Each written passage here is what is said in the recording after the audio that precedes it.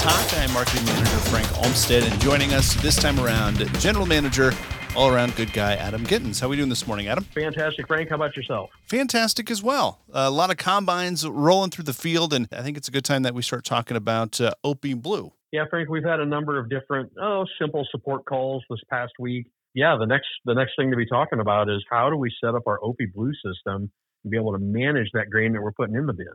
Exactly. And if you're unfamiliar with the Opie Blue, it's a system that kind of monitors your grain and lets you know exactly what's going on in your bin. It's pretty important as we start looking at this that we get a correct fill date in there. And so if you think about, we started filling the bin today, let's say, we want to put today's date in there because that's where it's going to start the history from, whatever we put in for that fill date. That gets rid of last year's data so it doesn't try and string 2 years worth of data together. And that helps us clearly identify where the beginning of the season is for the grain that's in that bin. Once we put the fill date in, we're also going to set the crop type. If it was soybeans in the bin last year and it's corn this year, we want to make sure we get that right.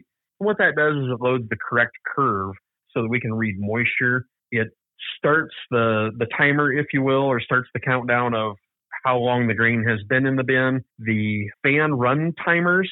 So if we know we ran the fan last year 150 hours, it's triggering that data off of when we put in that start date. So by putting the date in now, it's going to reset those fan runtime counters.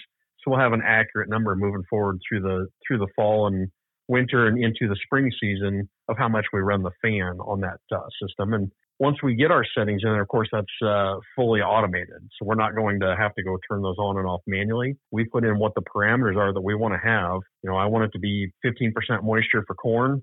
And this is the range of temperature that I want it to run in. And we hit go, and it's going to automatically turn the fans on and off when the conditions are correct to be able to condition that grain. Right. And you don't have to do anything because there's kind of a little weather station. Do you have to be like a meteorologist in order to set the parameters? No, not at all. We need to know what we want the outcome to be. So not only do we read the weather station that we put in there, but we also are able to read the data from the plenum sensor. So we're reading temperature and humidity in two different places, just kind of a double check on ourselves. We know what the ambient air temp is. We also know when we turn a fan on that when we compress that air through the fan, we warm it up a little bit. And so we're able to measure exactly how much that is that we're warming it up and then be able to compensate for that so that we get the absolute perfect air through the grain to accomplish whatever our goals are. So is it almost like the Ron Popeil thing? You kind of set it and forget it? Really close to that. The thing is, as we get closer to our goal, we probably want to make some adjustments, just tweak and tune some of the settings so that we can narrow up those ranges when we get a little closer to our target, both with moisture and temperature. So, for example, if we have 17% grain going in the bin and we want to get it to 15, we might set our range from 13.5 to 17 that we let it run initially. As we get closer to that target, the grain gets down to 16, we might bring the top end of that range down, and we might even tuck the bottom end of that range up and just allow it to run in a little bit tighter window there. So now, this is a great tool for a guy who's putting it in the corn and then still going out and harvesting. And then when he gets back, he can kind of review those settings and make sure everything in that bin is where he wants it. Well, yeah, Frank, and that's the great part about the Opie Blue system is cloud-based. So you can sit down at your computer at night or in the morning and look at that data. You can also access it on your tablet and on your phone. So you can literally be sitting in the cab of the combine as the bin is getting filled, and you can be looking through these settings. And once the bin is full, that's usually when we want to flip that bin over to automatic mode instead of leaving it in manual. A lot of times we may run it manually while we're filling the bin, blow some chaff out the top of the bin, whatever guys may want to do, help cool it down a little bit too. But once we got the bin full, we're done filling it, we can get it over to automatic mode, and that's when we see the real savings of the system. Absolutely. And not only is there a big savings and return on investment on these Opie Blue systems, but also a safety feature as well. Well, absolutely. When we know what's going on inside the bin, we can eliminate a whole bunch of trips inside the bin, and that is always an increase in safety. So we're big proponents of that. Absolutely. And another new safety feature for Opie Blue is the all-new CO2 monitoring. Frank, this is really a cool new piece of technology that we've added to the system this year. It's just one more tool in the toolbox. Of course, when we can monitor temperature and moisture of the grain, we've got a really good idea of what's going on.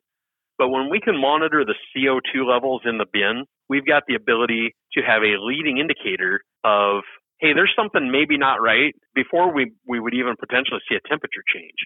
So we can really understand early what might be happening, but then with the temperature and moisture cables in the bin, we can identify not only that we have a problem, we can identify where we have a problem, or monitor more closely to see exactly what the severity of the problem might be. So that's where I think combining all of that together, having the CO2 reading as well as the moisture and temperature is really critical. Gives you that full 360-degree view of what's happening inside your bin.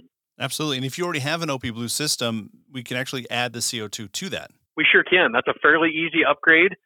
We just change out a couple parts and add some additional sensors, and you're off and rolling. It shows up right on that dashboard we were talking about on the website. If we have any more questions on OP Blue, maybe some settings that we forgot from last year, Adam, or maybe we're just interested in getting OP Blue, where can we get a hold of you? Frank, you can give us a call, 800-741-3305. You can find us on the web at htsag.com. Check us out on any of the social media channels. Frank, you do a fantastic job of keeping people up to date with content there. So Facebook, Twitter, LinkedIn, Instagram, and probably some others I'm not thinking of, at HTSAG on all of them.